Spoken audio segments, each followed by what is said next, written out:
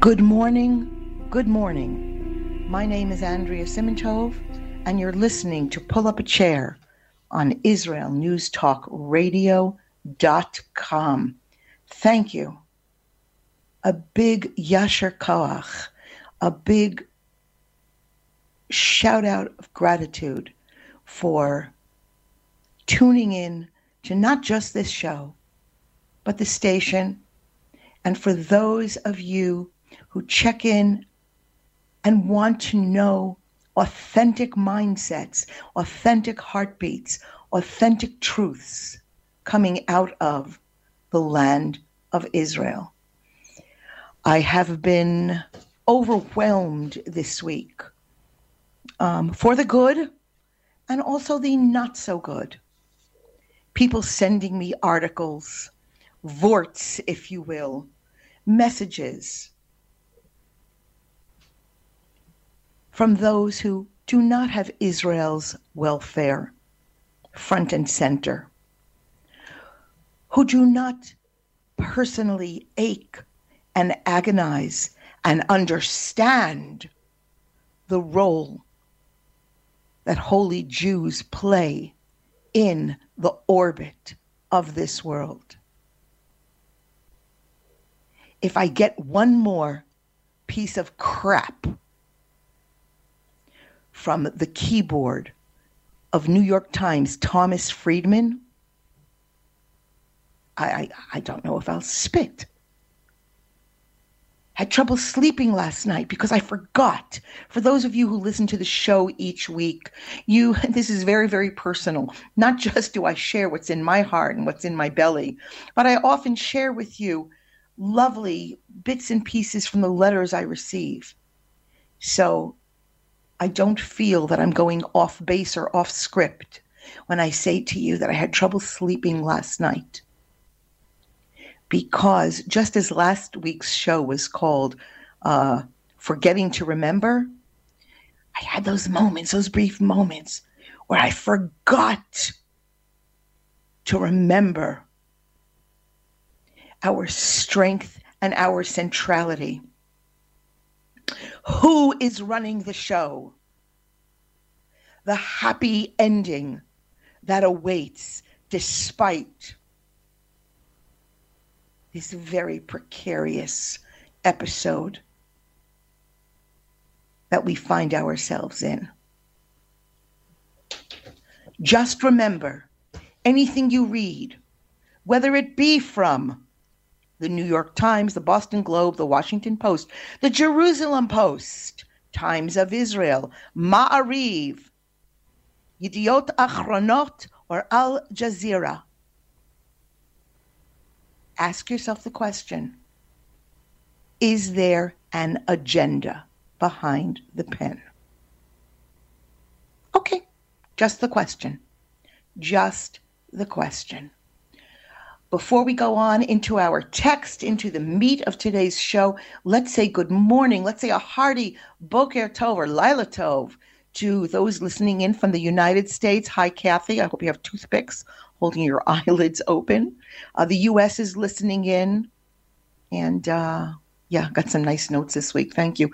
India is with us this morning. Good morning. Canada, my favorite friendly country in the world. You got a lot of stuff going on there in Canada. Hopefully we're going to touch upon some of it today.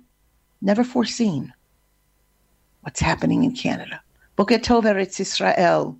Stay strong, stay mighty. The Sudan is with us this morning. Austria, Australia. The Netherlands is listening in. Good morning, South Africa. I'll be with you in a couple of weeks. Please God. And the Bahamas is with us today. Very nice. Anybody else joining us, we'll give him a shout out and very, very grateful. And let me just actually proceed and say anything in the show that piques your interest. I quote anything. I get you anywhere. I say I found something. I read something. If you want to know the source, you'd like the URL, drop me a note. Andrea at IsraelNewsTalkRadio.com, and happy to send you. Everything here is source based. Okay. One of the other reasons I realized that I had trouble sleeping last night was a friend sent me, it was such a short little tape. It was a teeny tiny conversation between a speaker. They were talking about this week's rally in Washington. And the speaker was clearly an Orthodox, Torah observant yeshiva bocher, yeshiva student, talking with Rabbi Beryl Wein, who anybody who listens to this show knows I have only the greatest esteem for. I had the great merit to sit in on many of his classes, and really an honor. If you don't know Rabbi Beryl Wein, check him out, read his stuff. Spot on. Anyway, this yeshiva student, this unnerved me, but anyway, this yeshiva student was talking to Rabbi Wein, and the reason I listened to it was because I had some pretty strong opinions about this week's rally. I must admit, I confess, I know that my brother was there and my sister-in-law and many, many dear friends, and buses came in, and we all know the story about the 300 Jews left on the tarmac, I believe, in Dulles because of anti-Semitic bus drivers. Okay, I follow up. I do my homework. Anyway, and from what I understand, there were between 250, 300,000 Yidden, holy Jews and friends of Jews there.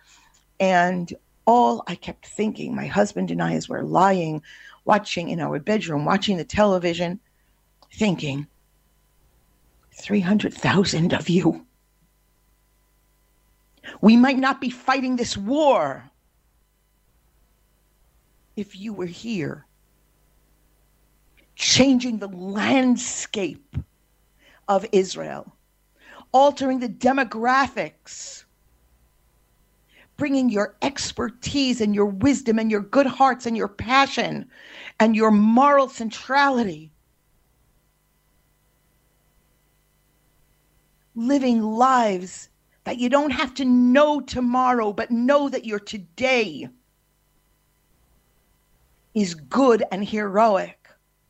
And I thought to myself, 300,000 screaming, Am Yisrael Chai. Where are you? Where are you?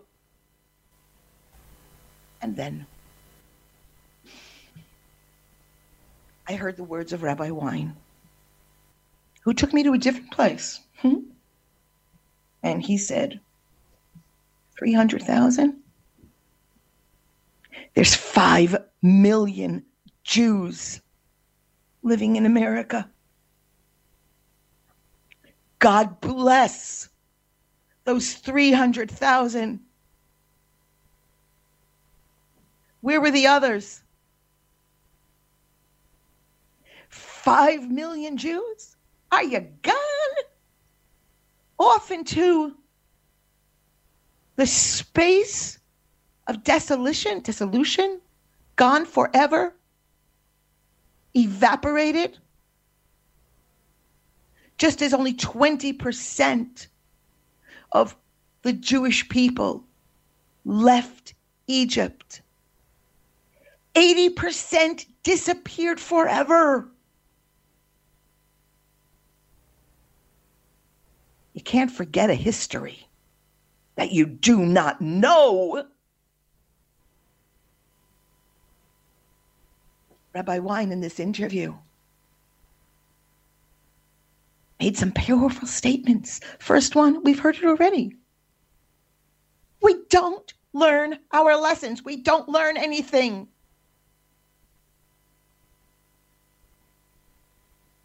There were rallies for Soviet Jewry. I know, I grew up in that house.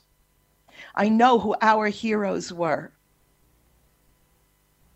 My avowedly secular father had portraits of every refusenik plastered on our den walls. And in the yeshivas, so many were told, don't go to these rallies. You don't know who's going there. Better you should spend a little more time over your open Gemara. That's where your Torah study has to be. That's where the future of Jewish life is. Since when was it a monopoly, an all or nothing? You know why? Anatoly/Natan Sharansky, Ida Nudel, and so many more, Yosef Mendelevich. Do you know why they got out? Because there were rallies for Soviet Jewry. They got out because of the rallies. So yes, in retrospect, my passion, my desire, my complete confusion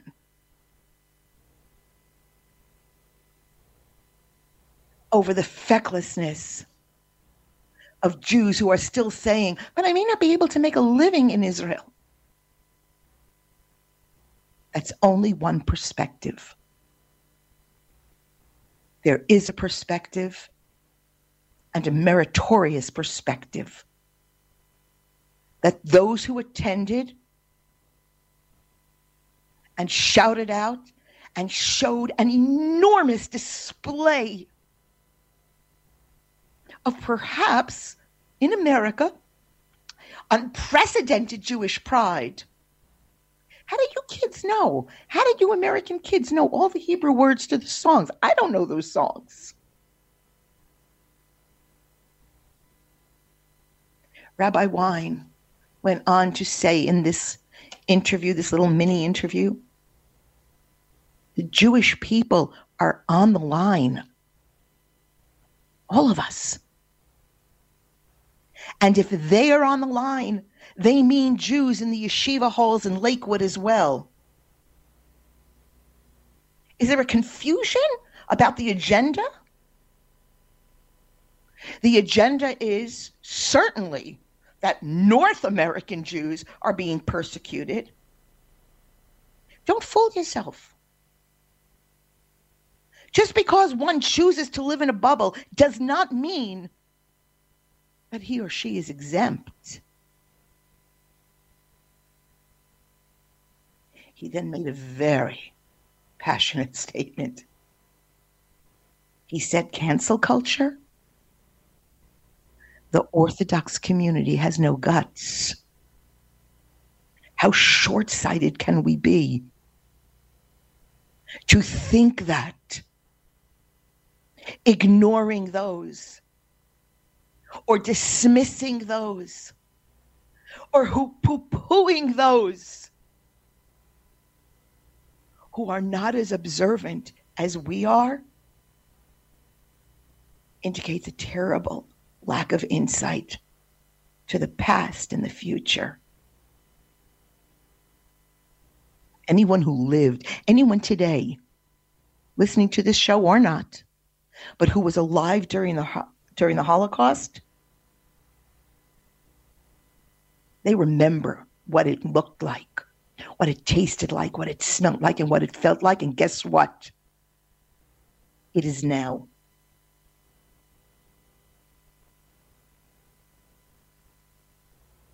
Oslo? There is not an observant Jew, an Israel-centric Jew, who did not know that Oslo was a death sentence. Did they speak up? Did they rally? Did we march? Did we scream? I lived in America. I know I didn't. I and my friends, we wrung our hands and we said, this is not good. But you know what? God's in charge. We forgot. It's a partnership. In the yeshivas, they were told, don't attend the rally. Because maybe there will be a reform rabbi speaking, a lesbian rabbi speaking, any number. Do you know what Rabbi Yisrael Salanta said? It's a quote. Rabbi Yisrael Salanta said when reform was taking hold, and he said, they should be ignored. That horse is out of the gate. And Rabbi Yisrael Salanta answered, I would like to build a base medrash in every one of those synagogues. My friends listening in, now, today, or maybe 3,000 years too late, but we can start today. Today is the time to love, to be one.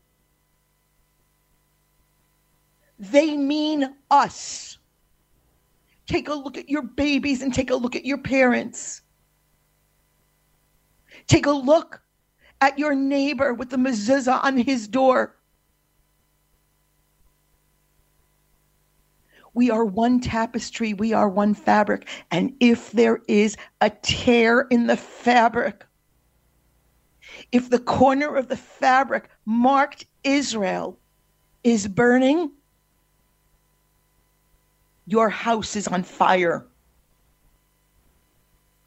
That unity, that achdut,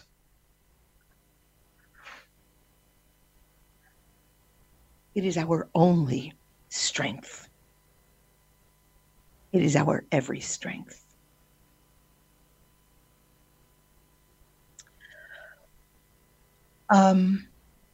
Somebody posted this. Just one more thing about the rally. I couldn't watch the whole rally. It was very nice. It was that weather. My gosh, 300,000. God forbid we need another. God forbid we need another rally. But if and when that rally happens, there's 5 million Jews living in America. Provide the buses. Help fund travel arrangements for every Jewish community center, every youth group, every reform temple, every Jewish, lesbian, homosexual center. Get them out there.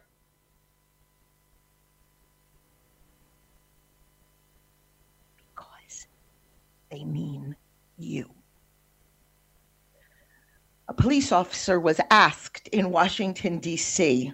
I love this because I know that I used to go to the Israel Day parade, and they used to say, the cops used to say that after, I think it was the New York City Sanitation Department, they said after the Israel Day parade, they had like nothing to do. You know, Jews were picking up their garbage, taking their recycling, making sure they left the streets, and there were certain ethnic groups that shall be nameless. They used to say they had to work overtime 24 hours a day for like a week to clean up after their mess. So a police officer in Washington, D.C. was asked how he found the crowd.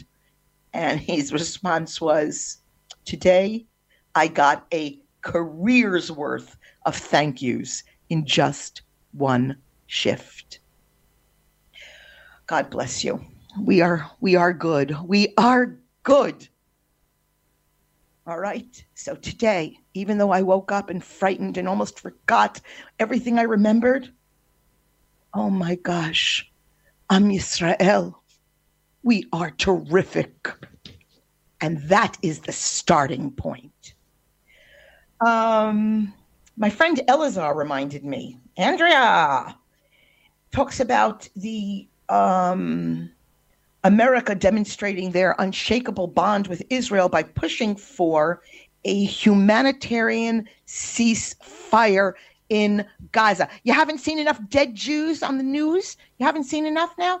Qatar, our big friend Qatar, on the best day, their friendship with us is questionable, deeply dubious.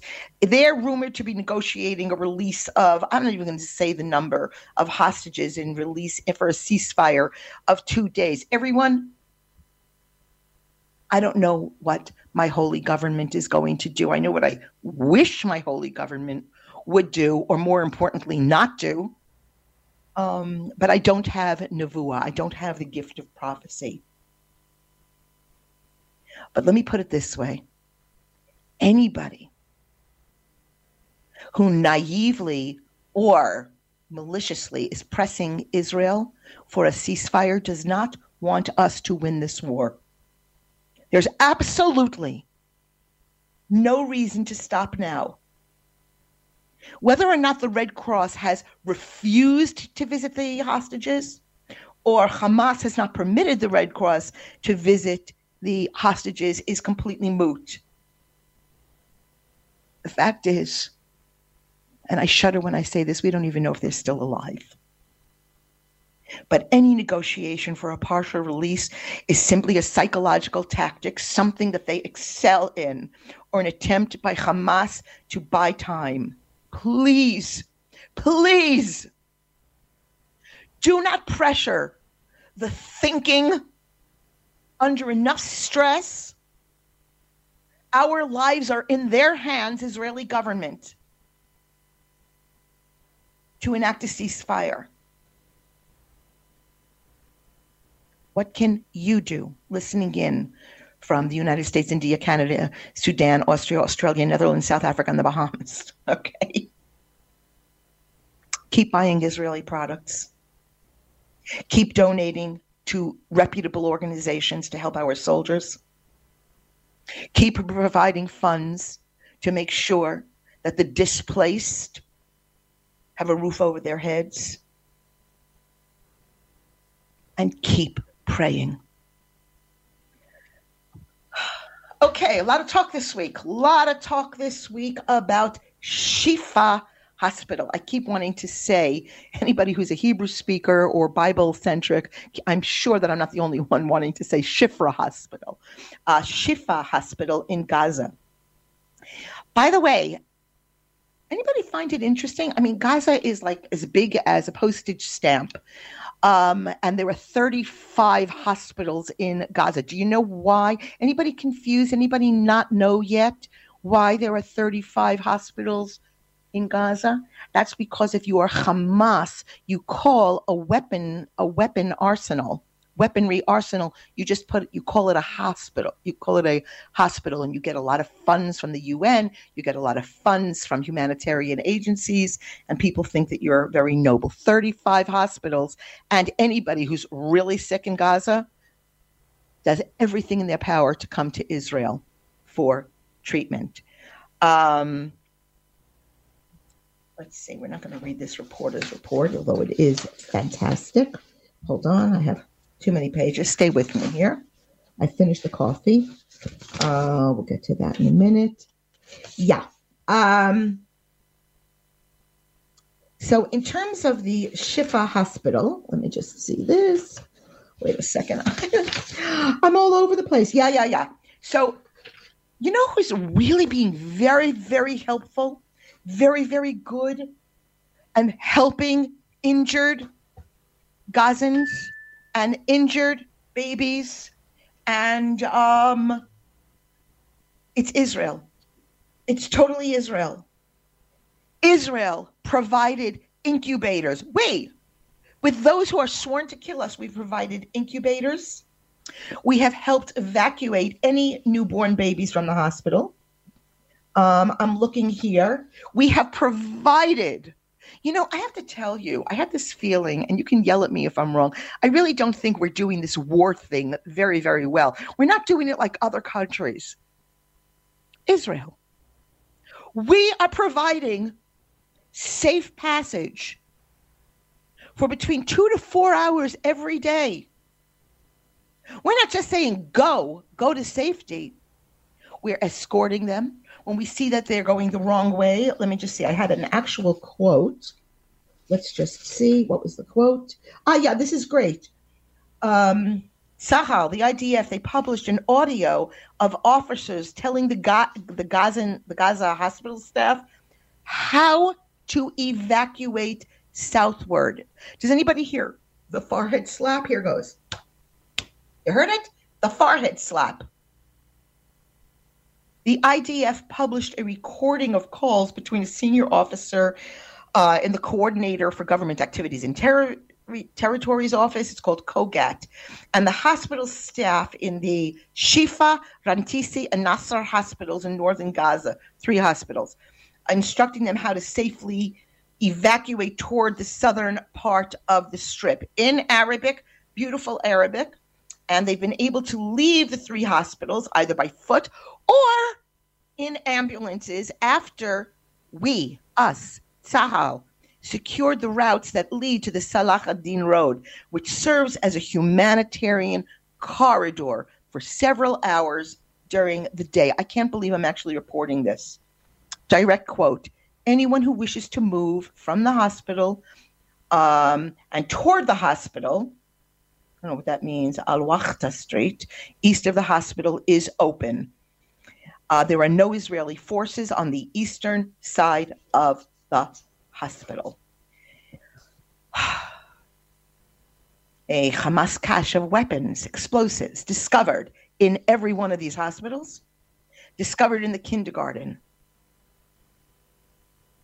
Yeah. So just in case you don't know, just in case you're only counting on this show for your information, you've got the facts where they are. This week, well, there have been a lot of not diplomatic. Excuse me, I'm losing the English, the Hebrew, news junkets. Somebody said to me, a lot of people have been talking, those of us here in Israel, we have not seen the pictures. Many of you listening in have seen photographs, far worse than the ones that I've seen. But even those of us who haven't seen the photographs, we've seen enough. Just the act of avoiding the photographs and the tapes, the videos, allowed us glimmers, glimpses, sound bites. The word atrocity does not do justice to the monstrous events of October 7th and afterwards. Journalistic junkets. So I don't know how they've been arranging this all over the world, but in just an hour this week, somehow the Tzahal, the IDF, gave permission for a small number of international journalists to actually go into Gaza. I don't have the date of this. It was maybe 3 days ago. To see full scale, to really get an idea, a perspective of the war that Israel is waging against the terrorists of Hamas. And I say this again, in a completely defensive war. And the journalists entered through the same part of the fence that the terrorists had actually broken through on Shabbos morning, October 7th, Simchas Torah. Everywhere they went, these journalists, who I'm sure many didn't even want to go, but they kind of felt the moral obligation, they went in. And in one of the first villages they came to, it had been completely destroyed by the fighting. But the Israelis found in this destroyed village, that's where they first found, or at least on the 7th, the morning of the 7th, the enormous vastness of the underground tunnel network. And there is a belief, I don't know if there's been an update since then, that many of our captives, if not all of them, are being held within these labyrinths that are beginning to lose oxygen. So many of the tunnel entrances still to this day are booby-trapped. Just take a minute, think. If you need to, listen to this again on podcast to go over the enormity of what we were talking about. These reporters had with them several detonation experts, and they actually winced when they saw the dynamite at the entrance of a tunnel. And these reporters were allowed to stand back and see it blown up. My friends, this week somebody sent to me and I sent to people. It was actually a video, and anybody who writes to me, Andrea at IsraelNewsTalkRadio.com, I'll send you this video of just an example of one of these tunnels. Now, the tunnel that I sent, it's several minutes long, this video of our heroic military going into this tunnel. And this tunnel happens to be up north. And they take you all the way through. And when you see in this northern tunnel the depth of sophistication, of professionalism, of indeed expertise, my immediate reaction was, my gosh, if they are capable of doing that to such levels, such massive efforts, such massive blueprints, such massive brain work, how twisted are you not to have used those same gifts in building a brilliant, contributing society? These reporters saw the base of evil that resulted in a one-day slaughter. Slaughter isn't enough of a word. Butchery of Israelis in one day. The largest massacre of Jews since the Shoah. We do not intend to let them forget. We do not intend to allow them to remain in Gaza. We do not intend to allow them to fester and breed and spread. 1,400 in one day. How many Americans is that in one day? Put this in your pipe. One morning, imagine 54,000 Americans slaughtered in one morning. Now encourage us to put in a ceasefire.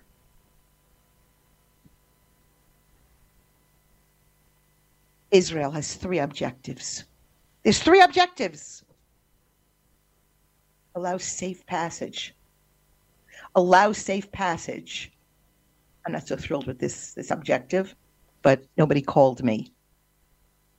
To allow safe passage for innocent Palestinians. That's a quote. Do what you want with that. Who don't want to get caught up in the war. The second is to prevent Hamas terrorists and their leaders from getting themselves away from the local population. I don't even know what this means. They're already there. They're already in Qatar. They're already on their billion-dollar jets. And the third is to avoid any of the 240, 250, who's left, who's alive, being taken deeper into Gaza along this route and getting them home. Enough. You get it. Gaza's a ghost town. Its houses all burnt up or blown up. Children. Most of the victims are children. But don't you forget for one moment who this is on. And I say this because you will not be reminded of this, because we are now under additional siege from your governments, the governments of you friends who are listening in, for us to lighten up, impose a ceasefire. We should provide the humanitarian aid. Understand, again, they mean you. It's a ghost town. because this is what they have brought upon themselves. Okay, I was just reminded, absolutely, I almost choked on the word, the innocent Palestinians. I can't. Even if they did not pick up a knife and pick up a gun and pick up an axe and pick up a fire torch, the concept of being responsible for one another has not quite landed, on the Arab dinner plate. For every woman, I can speak as a woman, because last time I looked, I still was one. As a woman, if my man committed my son's future, dreamed of having a son who is a shaheed, a martyr, good luck, man, ever touching me again or finding dinner on the table. And for those of you who will say, yeah, but Arab society, he might kill her. They have nothing on us when it comes to martyrdom. We know historically what we women have given ourselves to in the continuation of Jewry. So please, Gazans are terrorists. I'll say it again. Gazans are terrorists. And until you prove me otherwise, I stand by my statement.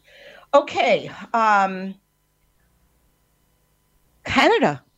We're not going to talk about, I think it was last week, a Canada university, students were under siege, attacked. I don't quite have the note in front of me right now. But just last week, a Canadian Jewish school was hit with gunfire, a third one.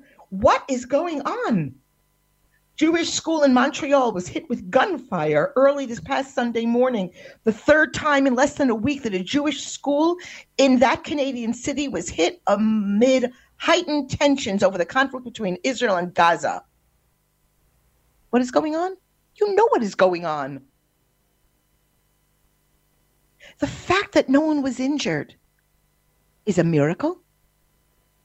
It's a bracha. And it is not the point. Intent. I'm going to ask you again. At least tell your brothers and sisters who are manning the front lines in Israel that you are having the conversation. Even though it makes me wince to think that in the year 2023, you waited this long to Shabbos afternoon at Sudash Lishit or watching your son's soccer game, you turn to one another and say, maybe now is the time to consider moving to Israel. We are here. The Israel that is waiting for you is an Israel that did not exist in my day prior to Nefesh B'Nefesh, and certainly did not exist in 1929, in 1935, in 1948, in 1963. Talk about a soft landing. Look at your children. And try to find the defense in staying one more day. Okay, we're not going to talk today about my favorite creep, Barack Obama. I know, not a popular sentiment among friends. Just before we go to our wonderful Devar Torah, yeah. We're the ones keeping the Gazan babies alive, just so that you know. Stay with me. Oh, okay. So oh my gosh, it's almost Shabbos. I'm feeling better just speaking with you today. It's great. Let's talk a little bit What can we do? What can I do? There are all kinds of opportunities. I think I mentioned last week that it is so phenomenally humbling. The outpouring, the incredible outpouring of volunteerism, both in Israel, from those who are living here and those who are coming to be volunteers. Before I give kudos to those who are coming, I just want to say, I'm having a hard time finding anybody in my social circle, except for me actually, who has not been out picking plants, helping harvest tomatoes and strawberries and cucumbers and lemons, and just going into the fields, people picking, helping. I understand, I don't have the number, my husband kind of mentioned it at dinner, that thousands and thousands of Indian workers, non-Muslim Indian workers, are going to now be earning their living coming in to Israel. Yeah, when Arabs start talking a little bit more about not having any work on you. Anyway, everyone I know is doing something fantastic, living here, really harvesting the fields, working. It's beautiful. I have a friend who, double knee replacement, can barely move. So they sat her in a room and she was packaging hot peppers and tomatoes for sale in local markets. There's something for everyone to do who's living here. Don't wring your hands and say, I wish there was something I could do. The biggest challenge is trying to pick through the plethora of opportunities. Let's see. We had a big brouhaha about, some really adorable cowboys from Montana and Arkansas who came. Group of firefighters, Jewish American firefighters, came this past week to help and had their first Shabbos dinner in the firehouse. And they got a front row view of what happens when you're having Shabbos dinner and the alarm goes off. And one of the things that most of the volunteers have spoken about is how much they're being encouraged to keep eating. Do you have enough to eat? That everybody here is like a Jewish grandma. Let's just see. Photographs, fire help, doctors. Here's a lovely doctor from Miami, one among hundreds volunteering on the front line as an as an emergency trauma doctor. Investors cooking for troops, on and on. Write me a letter, Andrea@IsraelNewsTalkRadio.com, and I will send you a list of places to volunteer. Oh, I was in the supermarket the other day. Not an easy experience here in Israel to be in the supermarket, especially one of the less expensive ones. And a bunch of seminary girls, 3 seminary girls, they were on the line in the supermarket and doing the requisite selfies. It was like a little nauseating until I asked them, I said, so what school are you in? They said, well, school hasn't started yet. We don't know when it's starting. And they were buying all this stuff. And I said, oh, so you're sharing an apartment? They said, well, we started play groups in our neighborhood and we're babysitting. We're babysitting for free for families of evacuees. So and they just talk about, and one girl said to me, volunteering I found that it's cheaper than therapy. Just wanted to share that with you. Okay, we'll get to this part later. This was very nice. Later, I think next week, we're going to start the show talking about what we can do when we're nervous. Came across a nice checklist, but I'm watching the clock and there's things that I want to really share with you. The first thing I want to share with you before we get into really Torah Dick is something that all of us, whether we're Jewish, not Jewish, but one of the greatest lessons that we can take away from this episode we're going through right now is, I said before that I don't have nevuah, I don't have foresight, I don't have the gift of prophecy. But that is not necessarily a minus. How many of us say, I wish I knew how this would turn out. I wish I knew what my health was going to be. I wish I knew when I was going to financially start. A friend just said this to me, posted this. She said, start embracing the uncertainty in front of you. Don't let not knowing how it will end keep you from starting. Uncertainty chases us out into the open where life's true magic is waiting. We know how the war is going to end. Basically, we know we will win. For those who want to make a joke, we'll have a new holiday where we'll get to eat. We'll fast on the 7th of October forever, and then we will. But joking aside, we know who's in charge. We know we will triumph because that's God's promise. The price in human terms, it's already been unbearable. But the uncertainty of not knowing where we stand, please, and especially to my fellow Jews, don't sit on your hands. You've been given a blueprint. It is never too old to start embracing the Sabbath, embracing, at least flirting with the dietary laws, embracing Ahava, and learning more and more about the blessed, moral, holy country called Israel that not just belongs to you, but is waiting for you. Okay, those of you who have sons and daughters and husbands and wives who pick up a siddur, a Jewish prayer book, and pray every day may not be surprised. You see part of the prayer is they pick up a coin, you pick up a coin. We have a big basket of 10 agorot pieces. I don't even know what the equivalent is in, maybe it's a penny. And we put it in a tzedakah box, a charity box, and then we begin our prayers. Is that the cost of a prayer? 10 agorot? 1 dime, a nickel, a penny? God in heaven, Hashem, not like earthly kings.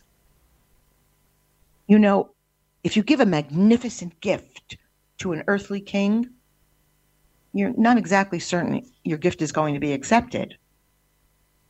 And even if this king accepts your gift, you're not exactly certain whether you will be granted an audience with the king. And yet, to see the King of Kings, HaKadosh Baruch Hu, the Holy One, blessed be He, all you have to do is give a small coin for the poor, or give it right in the poor hand, or put it in the tzedakah box. It is written in the Torah, quote, "After I have done righteousness, I shall see thy face." Truly affordable, my friends. This is why one first gives a small coin before he prays. I thought you'd like to know that in the "Why do we do this?" section.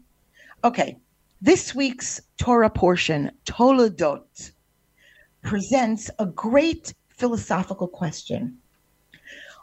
We're told very often, well, I could do what I want. I have free will. Bechira choshi. So it behooves the question, is a person born with complete free will? Or are we born with inherent good or evil tendencies? Now, there's a question. Esau, is it said Esau in English? Esau and Jacob? Isaac, Esau? I don't know. Was Esau evil when he was inside his mother's womb? You know, we can gather that we know that he rejected Torah and wanted instead to follow the baselessness of idol worship. But we're taught sin crouches at the door from the time a child is born. So the question is it at birth that the Yetzer Hara, that's our, how you say, evil inclination, enters the child? Or can a child be born evil?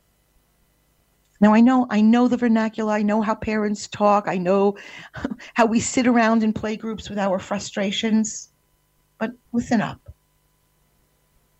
If a child can be born evil, a person can't be held accountable and be punished for the evil he will eventually do in life. Isn't that right? Now, on the opposite hand, if a person is programmed before birth to be good, why should he be rewarded for the good he does in his lifetime? He's a good guy. That's what he does. He does good. So returning to Esav, the answer has to be that he was neither evil in his mother's womb, nor was he born evil. So how do we explain his actions? All of us are born. We're not clones of one another. We all have certain inborn traits. We say in Hebrew, we have a teva, a nature. Jacob was born with the nature to be drawn to spirituality. It came easy for him. I know any of you listening in, any of you Jewish yeshiva parents have the kids. We have the same kids, and you have one kid, can't wait to open up that Chumash, that 5 books of Moses, and the other one, it's pulling teeth. He's got to go out and play racquetball or something. Why can't you be more like your brother? So Esav, had a nature that he appreciated the material, which more importantly, he was very, very impressed with the shallow, which is superficial. He didn't care about the depths of the matter. For an example, on the day that Avraham dies, Esav was more impressed by the redness, the rich color in his bowl of lentils and the need to fill his belly. The significance of the death of his grandfather and the repercussions of the act of actually selling his birthright was completely meaningless to him. In fact, the Midrash tells us that for 13 years, Yaakov and Esav, they went to the same school, the same yeshiva. They attended the same classes. And upon reaching the age 13, Shana Bar Mitzvah, Yaakov, he turned to the Beis Medrash, to the house of study, while Esav, who had really only a very superficial interest in Torah, turned towards his desire or nature to enter a house of idol worship. That could be anything. But understand, it was not the act of an evil person. Rather, he was motivated by a desire to validate what he worshipped, since for him, only the superficial was important. Esav's nature was not concerned with deep thought and eternal values, but only with the mundane and superficial. The name of this week's Parsha, Toldot, is taken from the opening verse of the Parsha. These are the Toledot, the offspring and the generations of Yitzchak. It's understandable that this Parsha, this portion, should be named. Do I have to keep saying Parsha and then translate? You guys are fluent in Hebrew already. Okay. That the Parsha should be named and remembered as the Parsha of Toldot, since this is the key operative word. However, there are a series of similar words that begin Parshas Noach. Remember the Torah portion of Noah? These are the Toledot of Noach. And yet that Torah portion is not Toldot, but it's called Noach. So for the sake of consistency, either shouldn't this portion be called Yitzchak, or the portion of Noach should be called Toldot also, because the subject matter is the same. Not a wasted word in Torah. Every word, every period, every comma is rife with meaning. And here we learn a very important lesson. Both Noach and Yitzchak had righteous, admirable offspring. Noach had Shem and Yitzchak, Oh, excuse me. Noach had Shem. What is it? Punctuation is important. And Yitzchak had Yaakov. Shem and Yaakov. But they both also had children that were less righteous. Noach had Ham and Canaan, and Yitzchak had Esav.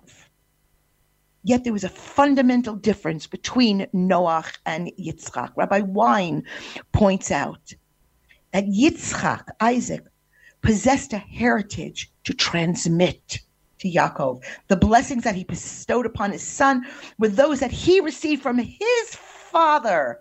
Getting the hint? Generational? His father, Avraham. It's heritage, family, national memory, and traditions that create toldot, a continuity, a connection to generational bonding and unity. Noach, he didn't have that background. He was a righteous guy, but he still was an individual. It says, Rak Noach, only Noach, Noach alone. He didn't see himself in a role as being a nation builder. He didn't possess a father who imbued within him a sense of tradition, nationhood, mishpocha, family. Avraham, on the other hand, was described by God as someone who would create a nation after him that would follow Hashem's ways, follow the commandments. It was this heritage that Yitzchak received. He was also engaged not only in creating individuals, as Noach did, but Yitzchak created toldot, national, eternal generations. He created people, bore children that would continue a heritage and a holy tradition that he himself had received. This is why Yitzchak's Parsha is named Toldot, while Noach's portion remains in his name alone. The Torah emphasizes this point by immediately describing Yitzchak as being the son of Avraham, whereas in the Parsha of Noach, the name of the father of Noach, it doesn't even appear. The Jewish people as a whole has toldot, even as individual Jews may or may not be so blessed. Take that in a moment. We Jews as a whole, we are connected. The phrase, "it has nothing to do with me," does not hold Jewish water. The toldot of the Jewish people are based upon shared memory, shared history, Torah observance, a sense of mission, and indeed, achdut, national unity, the thread of idealism, of helping others, goodness, compassion, having skin in the game. In short, the blessings of our father, Avraham Avinu, run through our Jewish story. Again, forever and ever.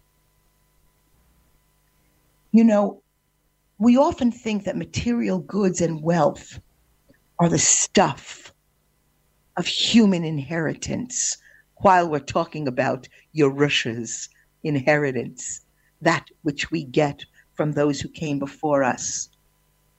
But actually, all the obsession with the material goods, it's a false reading.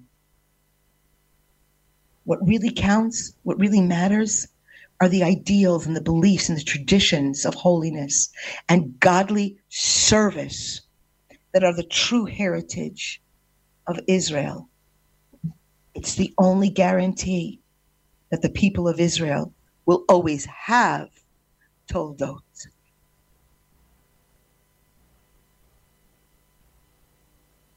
In kind of tying up the beginning of the show and the end of this blessed morning together, someone wrote to me and it said that for those of us who are focusing on clearing our generational trauma, we shouldn't forget in the process to claim our generational strengths. Our ancestors, of whom we speak so often on this program, they gave us a lot more than only wounds.